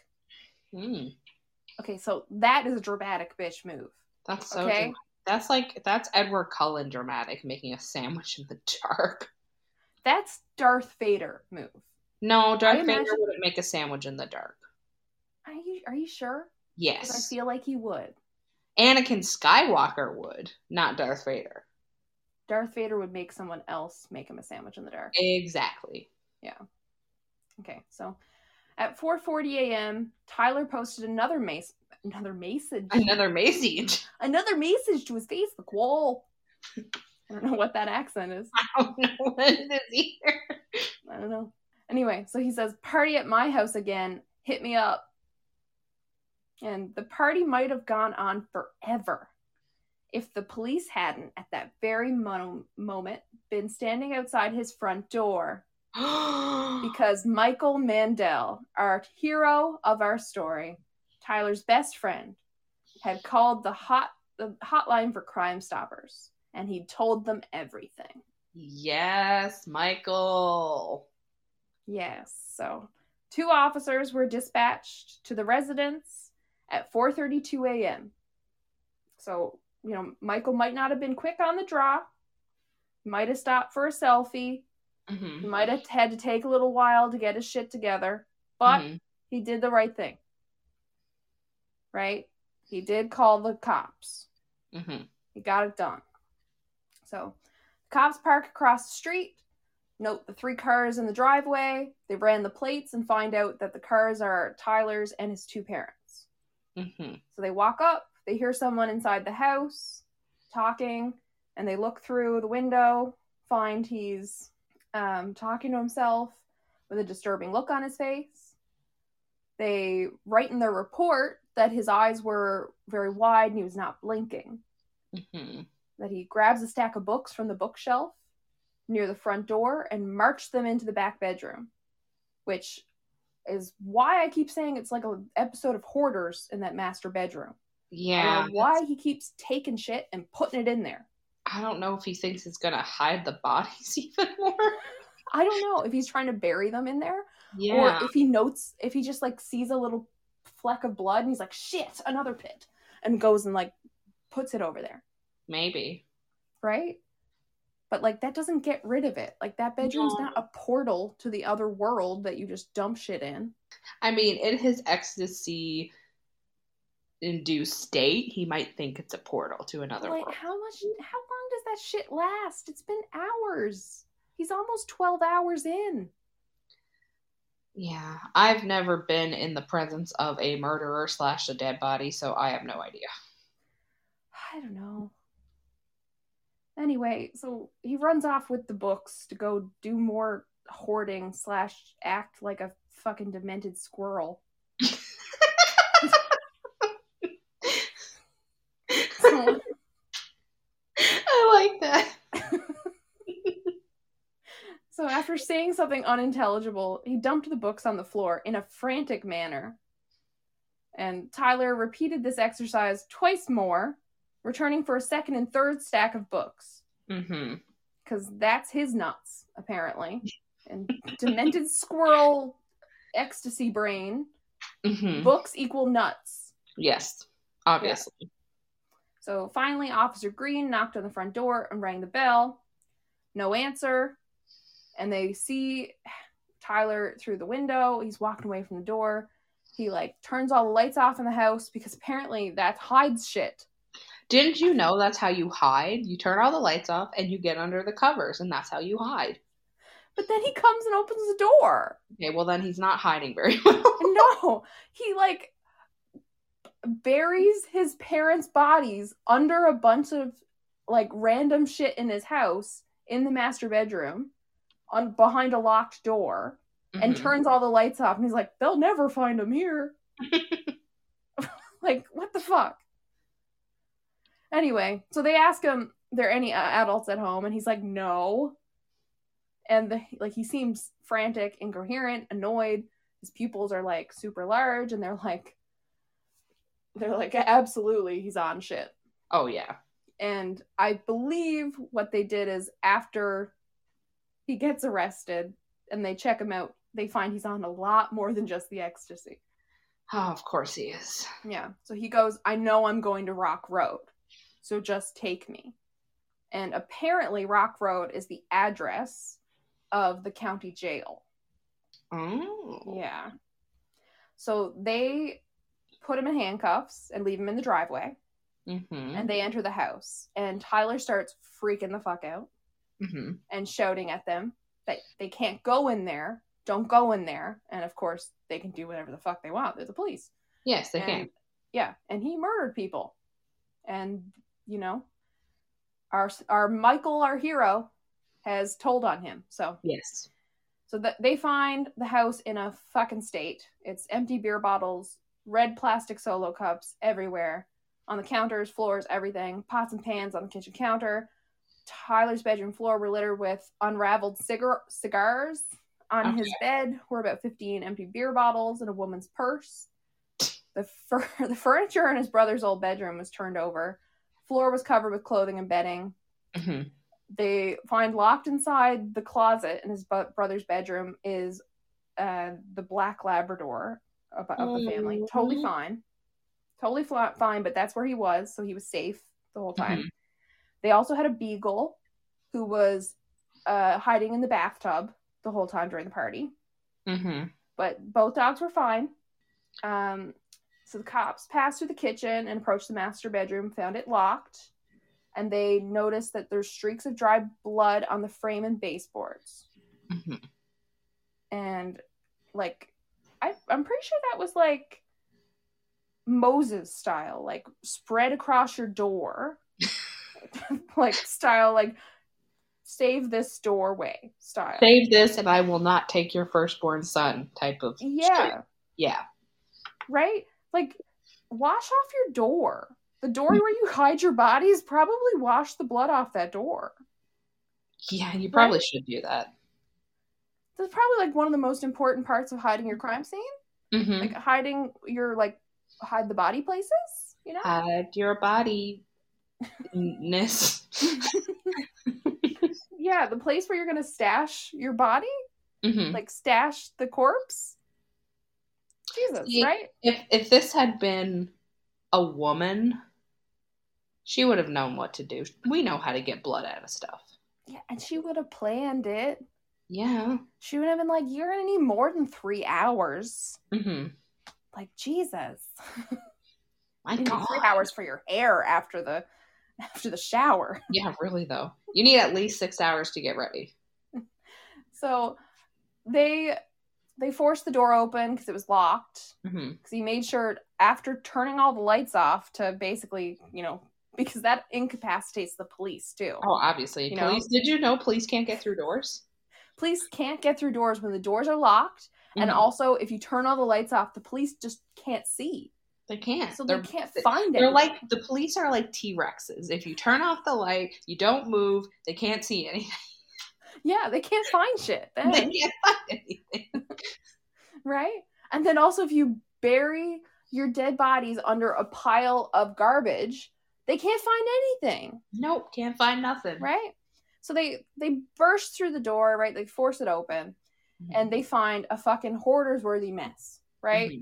Bodies, murder weapon, crime scene cleanup, just about everything else he could find in the fucking house, just pile on top of it. All just, like, he might as well put a bow on top of it with a note and said, I did it, right here. Right? Yeah. So in the rush to clean everything up, and then the stupidity of the demented squirrel brain thing he had going on afterward, just threw everything in there, piled it up high. I don't know why the dining room chairs were on top of it. I have not been able to answer that question for myself. Because the dining room chairs were from the dining room, and he killed his parents in his mother's office, which did not have the dining room chairs in there. Are we sure her office didn't have the chairs in there? Yes. Okay. I tried to answer that question for myself all week. I don't know why the two of them are there. They're placed up at the top of the pile. I don't understand. Was he going to sit on top of it? Maybe. Like King of the fucking Mountain? I don't know. He's going to sit on his trash throne. I don't fucking know. He's going to sit on his trash throne. I don't know. Anyway, Rachel, take it from there. Okay. So we're going to talk about his arrest and conviction. Once Melanie stops rustling her giblets. I'm sorry. My giblets are not a rustling. Okay. All right. So Michael Mandel. They gotta rustle just a little bit. Just a little bit. Are you done? I think so. Okay. So Michael Mandel left an anonymous tip with Crime Stoppers at 4:24 a.m. on July 17th, 2011. He said that Tyler Hadley had murdered both his parents using a hammer. Police rushed to the Hadley house when they arrived. The party was still going on, and Hadley claimed his parents were out of town and refused to let police in the house, of course. But they murdered. They murdered and you murdered the entrance. And translate from Swedish Chef, they made an emergency entrance despite Hadley's protest. Tyler appeared nervous, frantic, and very talkative while speaking to the officer, according to the arrest affidavit. The police found beer bottles all over the house, unrolled cigars littered the floor, and the furniture had been tossed around. They also found dried blood on the walls. When police forced open the bedroom door, they found dining chairs and a coffee table. Okay. Yeah, everything. Okay. I guess, okay, so logic behind this, side tangent. Maybe you put all that stuff in there so there'd be room for, like, house party shenanigans. I guess. I don't know. If they're using say, for example, if they were using the dining room table as a beer pong table, you don't want chairs there. They just get in the way. I guess, but why do they have to go on top of the bodies? Why not? Just make a pretty pile. I don't think it was pretty, Rachel. Listen, in his mind it was You don't pretty. want to see the pictures. It wasn't that bad, actually. In his mind it was pretty. Under the furniture, they discovered the body of Blake Hadley. Nearby, they found Mary Jo's body. Police arrested Hadley for murder. 3 years later, a court sentenced Hadley to life in prison. If the police hadn't shown up, Hadley had considered taking his life. He had a stash of Percocet pills hidden in his room. Yeah, but those are the pills that Michael hid in the closet so that Tyler couldn't kill himself with them. Yeah. Because he did tell, like, Tyler did tell Michael about everything he was going to do when he was confessing all of the shit to him. So I think part of that reason as well of why he was sticking around for that 45 minutes was also to make sure Tyler didn't kill himself, because he still cared about his friend, I think. Yeah, probably. But for the time being, whether it was the ecstasy party or the murder, he was feeling good. He even posted one last time on his wall at 4:40 a.m., right as police were on their way to his house. Party at my house again. Hit me up. Yeah. I think he was just going to have a never-ending party. Probably. Just party till I don't know, they ran out of beer in the whole place of Florida. Or, I don't know, maybe his plan was to kill himself and say that he was having a party so people would come find him. Or maybe he was planning to, like... Maybe he was going to be the next body at the party. But, stage it as an overdose. Yeah, or maybe he was going to be the next body at the party. Maybe. It was a body party. He was like, I'm going to lock myself in my room with a big pile of stuff on me. No, that's why the chairs were there, because he was going to sit on the chair so then his body would be on top. Yeah. Honestly, by the time we get to the shit he says after, you won't even wonder why I make all this shit up about him and then say shit about him, okay? Okay. You know. Anyway, so he's convicted of first-degree murder, and because he's 17, he was 6 months away from his 18th birthday. They couldn't sentence him to death. Even though, yeah, he was, it was bad. But anyway, so he gets a life sentence with no parole. But that gets overturned on appeal. Yeah, because he did plead no contest to 2 counts of first-degree murder with a weapon. Lawyer, Melanie, first. What does no contest mean?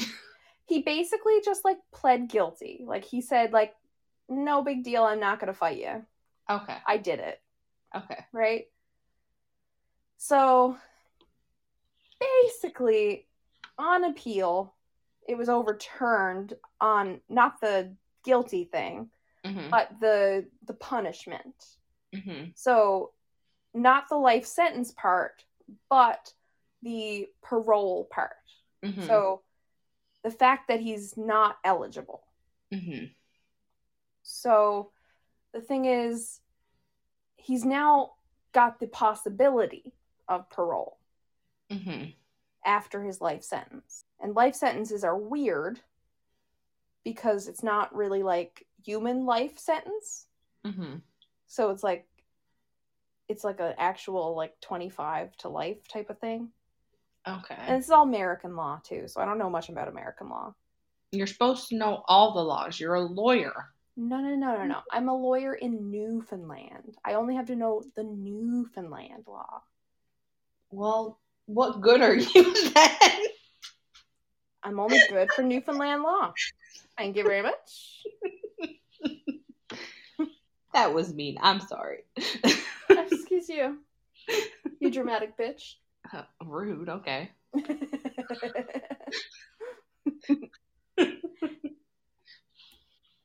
So, you will be happy to know that Hadley is still in prison. Good.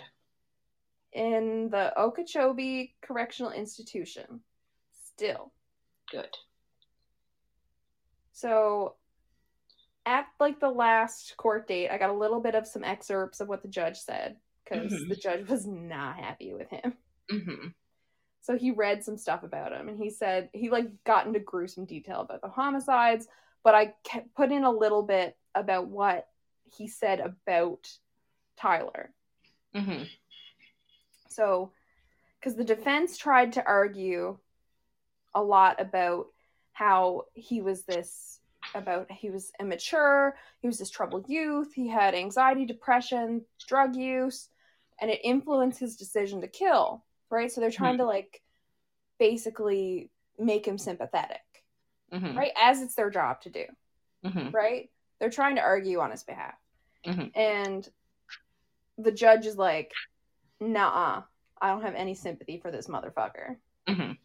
So the judge is like, while casually talking to his friends about killing his parents a month and a half before the actual crimes, he revealed that he would wait until after his brother moved to North Carolina. And wait, he did. Oh. So, yeah, he had this plan to kill his parents and have this party for 6 weeks before he actually went through with it. He waited for his brother to move away to college. Oh. Mm-hmm. And he took the parents' phones away before he went to kill them, so they couldn't call for help if the plan went off what he wanted it to go, right? And the judge also said that Hadley hid the bodies. He tried to clean up the blood, and then he sent word out and had a fucking party about it. Yeah. Right? Like, with the bodies in the house. Like, that's disgusting. Right? Like, how cruel is that? To have your own parents dead in the other room and you're having a party, right? Anyway, so the judge says the defendant displayed perverse premeditation, heartless cruelty and savagery, extreme violence, a willingness to mutilate, and absolute depravity. He said, considering the victims were blood relatives and were killed up close and personally with a handheld tool, it's obvious the defendant was fueled by a long, simmering, passionate hatred toward those who loved him the most. The judge said the crimes were not done on impulse, weren't triggered by any one event, and were carefully planned. And he did what he had long wanted to do. So he was like, fuck you, motherfucker. Life sentence, you can have the possibility of parole. Maybe, but even then, you still got to go to parole board. Yeah, and he's got a life sentence for each parent. Oh, so that would be 50 to life then? Well, it's technically, they can run at the same time. Okay. But that means it's harder for parole because he has to be, if he's eligible for parole on his mother's murder, but not on his father's, then he's still fucked, right? Yeah, he can't. Yeah. It's like, well, we'll let you off on parole on one, but the other one, nah. Then it's just like, fuck you. His parole would be a upgraded cell in jail.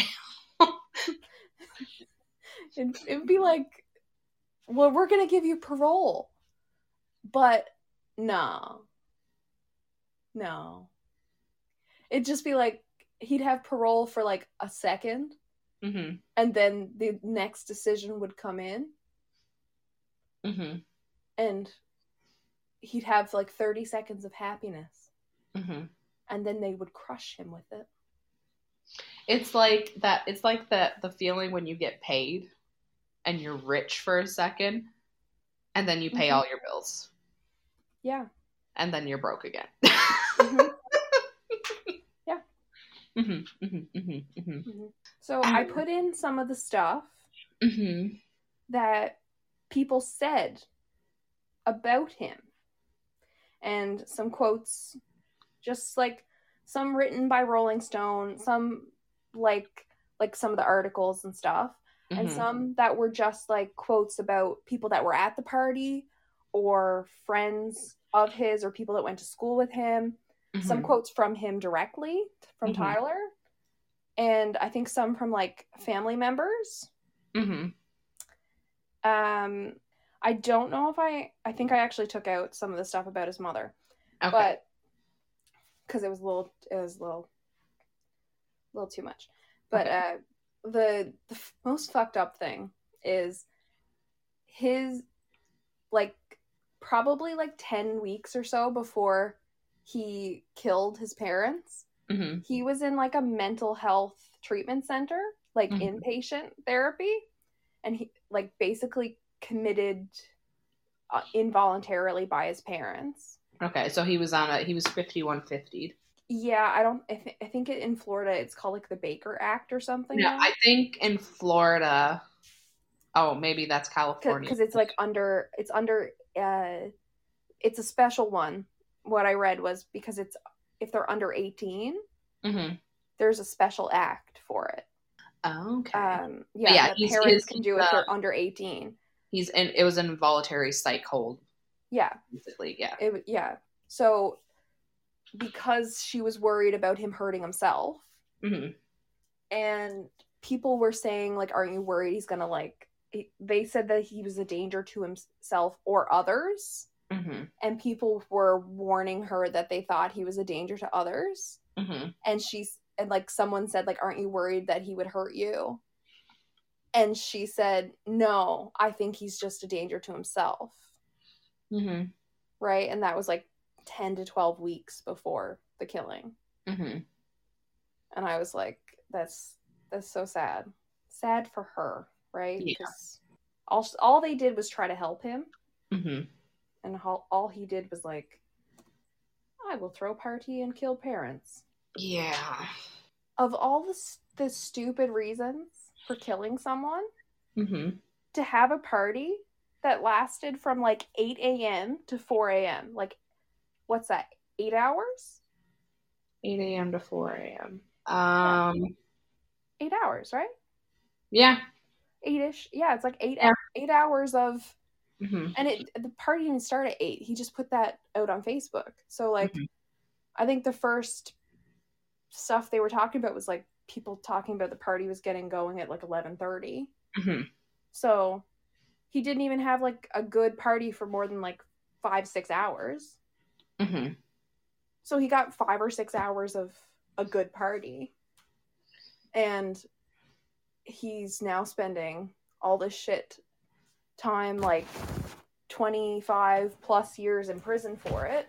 And he murdered his parents, and like his brother has to deal with this too, right? Like he took that away from his brother, and like, what the fuck?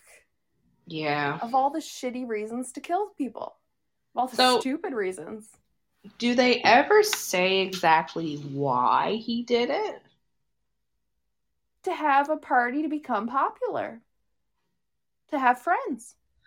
That's why he did it.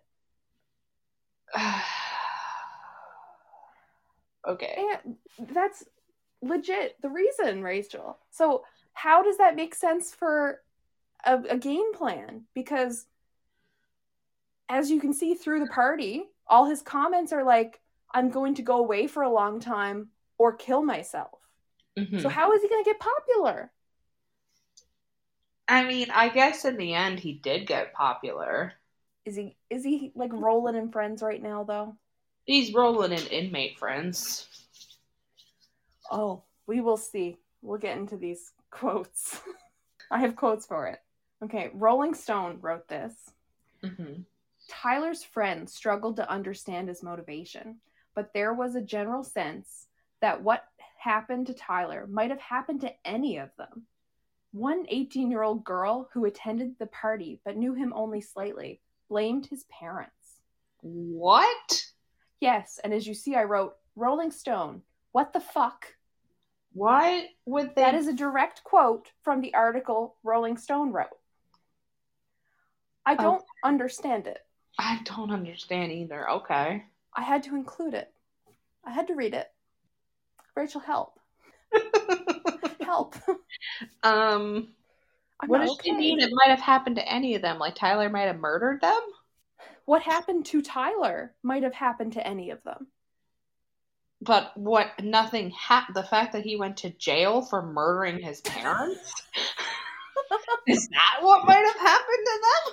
I think what the whole point of that statement is that people were saying that his parents were putting so much pressure on him and being so strict and weren't letting him be him.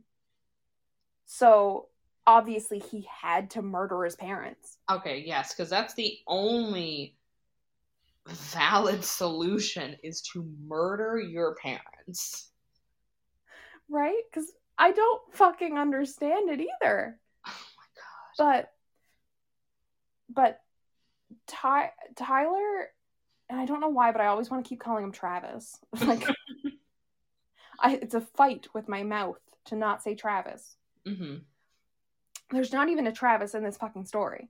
No, I was going to say, there is no Travis. Yeah. He might need to change his name at this point. Maybe. But anyway.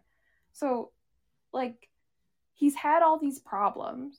He obviously, like, he's had issues. And maybe, like, we talked about it in the beginning about how he was this premature baby. And he had developmental issues from a really young, like, from birth, right? So maybe there's something there. But he's had all these issues. He's had drug problems. He's had mental health problems, developmental issues, all his life. And all it looks like is his parents were really trying to help him. And he's hasn't really said anything besides he's said one time that his dad punched him in the face. Okay. That's really the only thing he said besides his parents being religious and making him go to church every Sunday. And being strict with him and not letting him have parties and trying to get him clean from drugs and getting him, like, mental health counseling. Besides that, and, like, trying to, like, take away his phone and punish him for breaking the law, you know? Besides those things, it doesn't seem like the parents have done anything to him. No. So, I don't know what the hell that is. Anyway. So, you want to read the next one? Next little excerpt? So the next one says, he was under a lot of pressure and, like, his parents would never let him be himself. And honestly, I think they caused everything that just happened. His parents always expected him to be someone else that he wasn't, and that's not right. These are all excerpts from the Rolling Stone article. Anything Tyler would do, he'd be wrong for it. He just broke. Honestly, he got crazy because of it. If you have that much hate for somebody, then you actually would do something like that. No. See, here. No sane person. Yeah. This was a quote from someone that was included in the Rolling Stone article, but they never noted who said it. So I don't know who said it. But it was someone that knew him, and I assume it was one of his classmates. No, you don't. Even if you have underlying mental health issues and you're dealing with that and struggling, your first reaction when people are expecting you to be something you're not is not to murder them. I'm sorry. Yeah. As someone with anxiety, depression, ADHD, and PTSD, I have never murdered anyone yet. As somebody with high anxiety, I have also never murdered anyone. Never murdered anyone. You know, never done anything like that. I have never been in trouble with the. I have punched people. Not in my adult life. No, I did that when I was 16, so. Yeah. Yeah, I've been pretty, like, controlled with my everything, you know? Even my tongue, you know what? Have not, like, mouthed off at people, even when I wanted to. You can keep your shit together. I haven't mouthed off at people. I've hung up on people at work. Because they wouldn't shut up. And I just couldn't deal with it. So I've hung up with people. I've hung. I've disconnected a phone call. I'm struggling today. I'm sorry. I was trying to say something earlier to one of my coworkers, and my brain just shut off mid-sentence. Oh my. So Tyler told multiple people that, you know, and apparently he's told lots of people a whole lot of different freaking things. But he told some of his friends, including his best friend Michael, that his father had in the past punched him in the face. Mm-hmm. But even if it were true, Michael, who seems to be the voice of reason, our hero of the story, who led to the conviction, he couldn't believe that this would lead to Tyler murdering his parents. Mm-hmm. Right? And also, Michael was not just the only person that called the cops that night. There was dozens and dozens of phone calls. But Michael was the call that kind of led to the arrest. Because it had the most specifics. Yeah. It wasn't just like, hey, this guy might have murdered someone. Mm-hmm. There's talk of this. Anyway, Tyler also told his friend Marky that his father wasn't his real dad. Okay. Yeah. And Marky was amazed to find out during a police interview that Tyler had been lying. Oh, wow. What a surprise. Apparently a common theme, Tyler's lies.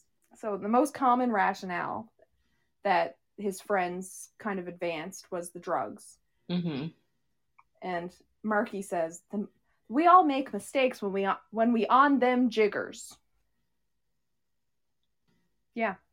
Okay. Mm-hmm. He said that Tyler drank heavily and smoked pot and popped pills like a madman. Mm-hmm. And yeah, so the shit ton of drugs in his system.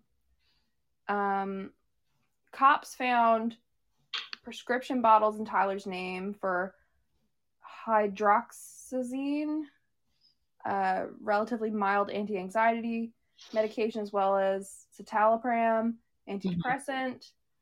Can increase the risk of suicide in adolescents and young adults, though. It's a side effect in that. Mm-hmm. In a letter from jail to his grandparents, Tyler referred to one psychiatric pill in particular without mentioning its name and said, I wish I never started taking that damn pill. None of this would have ever happened. And said he regretted everything he did. I swear it's those drugs, man. But I'd say I'd take that with a fucking grain of salt, because a fellow inmate later testified that Tyler claimed he'd begun to plan the murder and the party more than 3 weeks before it happened, which we know it was actually 6 weeks. Mm-hmm. And he said to the inmate, you should have come to the party. It was awesome. Yes, because an inmate is going to go to a 17-year-old's party, because that's what they do. Yeah. Also, we've got some more quotes later, including this right now, actually, that you're going to read. Okay. Yeah. So he did not seem remorseful at all times, anyway. Okay.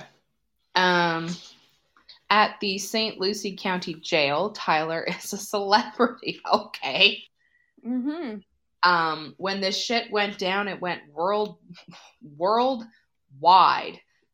God, that was harder to say than it should have been. Yeah.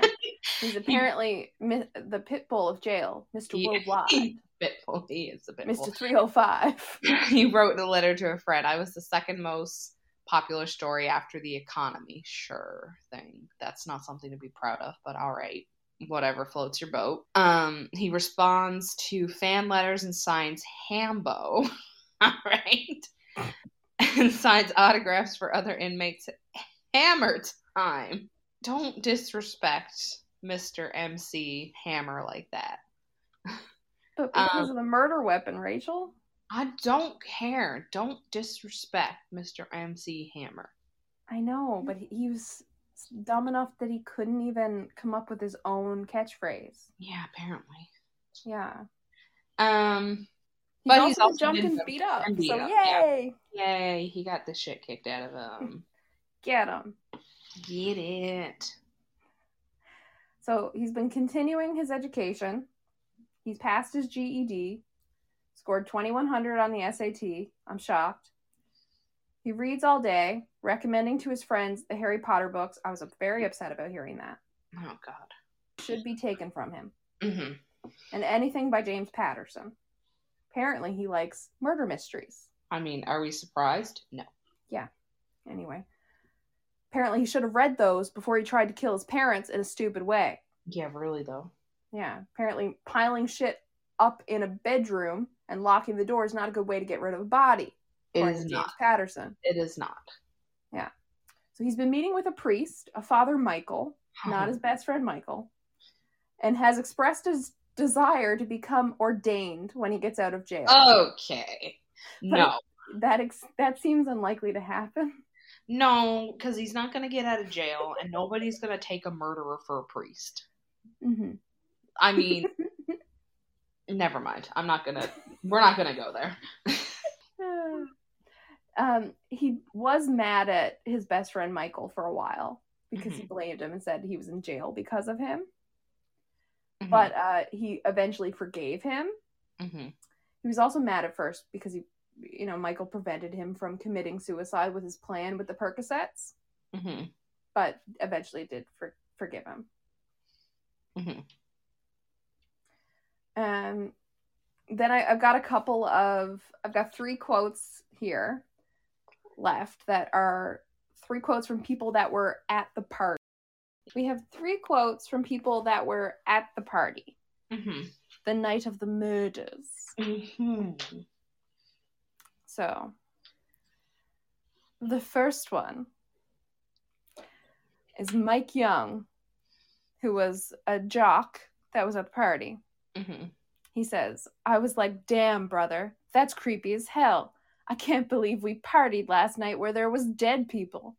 After Mike gave an interview to a local news reporter, he got 30 Facebook friend requests. Oh my God. They were like, "I seen you on the news, bro." I was like, "Yeah, it was awesome." All right, sure. Sure. Do you want to read the next one? Sure. "I wasn't upset when I heard," says the 16-year-old cheerleader. "I wasn't scared or disgusted. It's not like I knew him personally. I was just in awe." What? Yeah, I don't understand. All right, cool. I hope it was like awe. Yeah. Kind of awe, not like awe. All right, cool. Yeah. And then there's Anthony Snook. Mr. Snook, who saw the blood on the bedroom door and was like, "That's definitely just a bunch of people in there getting high with the door locked." Mm-hmm. Or fucking, both. One or the other. Or both. Right? Mm-hmm. He says, and this is my favorite one. He says, when he found out about the Hadley murders, I think he might have been the last goddamn person on the planet to find out. Oh my God. Yeah. And he was like, "Wow, I just went to the party of a lifetime. It's messed up what he did, but 20 years from now, I'll just be able to say I was there. I hate Port St. Lucie, but that's kind of cool."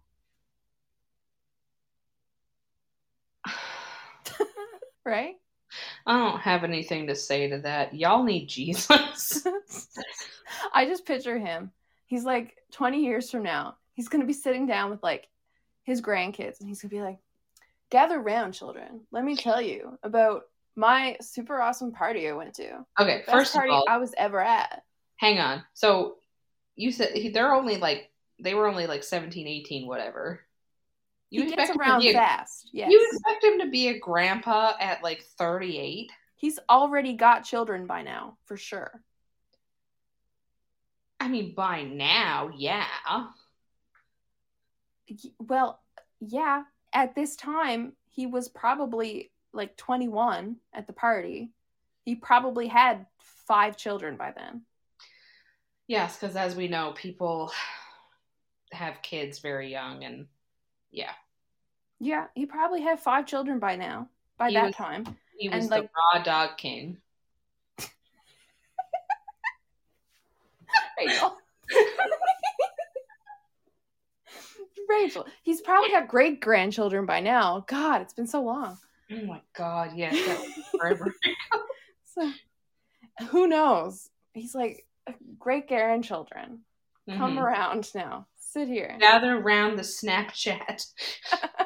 Let me tell you about the story of the Facebook. I saw a post on the Facebook and then I went to this party And they used Roman numerals. It was so long ago, children. Mm-hmm. And it was the best party I've ever been to. But we partied next to some dead people, yo. Let the bodies hit the floor. Let the bodies hit the floor. Oh my god. All right. Cool. And that's when the kids get up and they go, Mommy, is this why we can't visit Daddy anymore? And without a lady sit in the corner writing notes. And they go, yes, honey, that is why you can't go visit Daddy anymore. Yeah. He thinks we're his grandchildren. All the drugs messed him up, so he thinks he got grandkids. Like he says we're his grandkids, but we're not. Just go along with it. Daddy's not right in the head. It's like, we don't even know that man. It's fine. We don't. He doesn't even go here. Oh, it's just Mr. Ferguson. We don't even know who he is. No, it's Old Man Jenkins. We picked him up at the pound. He's a rescue. Oh, man. So what have we learned? Don't kill somebody while you're on ecstasy. Yeah. And also, if you're gonna do the murder, have a plan. Yeah. Like, come on, people. Also, you need better hype music than Lil Boozy, because apparently they just turned you into a demented squirrel. You should have put on Let the Bodies Hit the Floor. Yeah, I mean, he might have made some better decisions. Yeah, but you would have also been like, let the bodies hit the floor. Yeah, let's do this. Yeah. Also, a hammer? Mm-hmm. Really? A hammer, and then you like move all your shit across the house, carrying people up. Like, this is such bad planning. He should have just left them in the office and locked the office. But he had like the whole party was like in the office. No, but that's the thing. So you lock the office and the party can't be in the office. Ergo, party goes in the master bedroom. Bam, wham, thank you, ma'am. But you know what? Like, having a party in the middle of a crime scene could have been a good idea for like contamination purposes. Right? Like, think about how much contamination of the crime scene you'd get, like a fingerprints of other people's like bodily fluids in there. You would not have to worry about you being the only suspect, right? Yeah. If he had actually planned, been a smart person, how to clean it up, he could have cleaned it up as how you do, and then he could have had people in there, and they could have gotten all their fluids all over the place, and the police would have been like, Jesus Christ, there are so many fluids in here. We have no idea what to do. Yeah. So, but what I don't understand, see, this guy, he obviously has a big drug problem. So he has access to drugs, right? He could have roofied his parents. Oh, 100%. I'm not like advocating for roofies, but instead of murdering your parents, could he not have just like drugged his parents and put them in the room and locked the door and had the party? Or even better idea, drug them, put them in the trunk of the car, drive the car somewhere so it makes it look like they're actually gone, and leave the car in the middle of buttfuck nowhere. Well, see, I was thinking you drug the parents. Like, if you give them roofies, you put them in their bed, tuck them in, get them to sleep, like they're sleeping it off, close the door, lock it, have the party, clean it all up in the morning. Parents wake up and they just had like a night where they slept. They wouldn't even remember. They were in bed. And then they're just like, oh, well, yeah, we had a party. And like the neighbors might have said, oh, yeah, you let your son have a party? And you slept through it. Really? Are they going to be able to prove that they were drugged? Probably not. But your parents aren't dead. Your parents are probably not going to be able to prove that you drugged them. Mm-hmm. I'm a lawyer and I shouldn't be saying any of this right now. You should not. This is all theoretical. Melanie's taking all of this back. This is the plot of my new book called Don't Drug Your Parents. And my new character, Esmeralda. Schmesmeralda. That's her last name. Okay. Mm-hmm. Okay, cool. Damn it.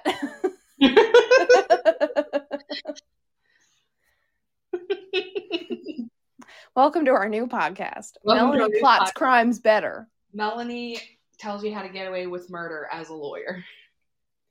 No, that wasn't murder. It was Melanie tells you how to plan a party and convince your parents that they let you have it and they slept through it. Melanie tells you how to get away with crimes. That's our new podcast. Just hope the Newfoundland Bar Society doesn't hear it. Yeah. Or I'll have to find a new bar to work at. You can just come to Nova Scotia. It's fine. Yeah. Then we record in person. Oh, well then. Mm-hmm. So, any final thoughts, concerns, questions, comments, complaints, lawyery advice to get away with crimes? Don't commit crimes, but hypothetically, if you did, don't be an idiot, because I'll make fun of you. Yeah, if you do commit crimes, get good.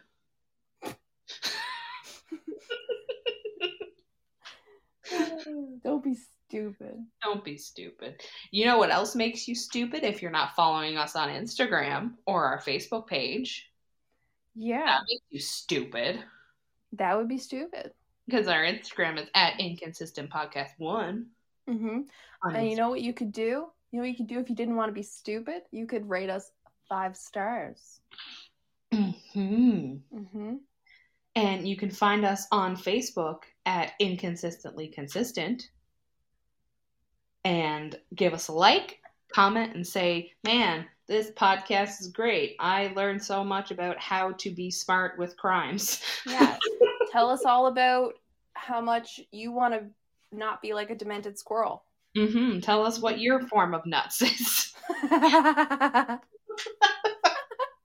Tell us how you pack them books away like nuts. And if you don't want to post that on Facebook because, you know, for some reason you like to hoard old baby pacifiers, send us an email and tell us what you hoard.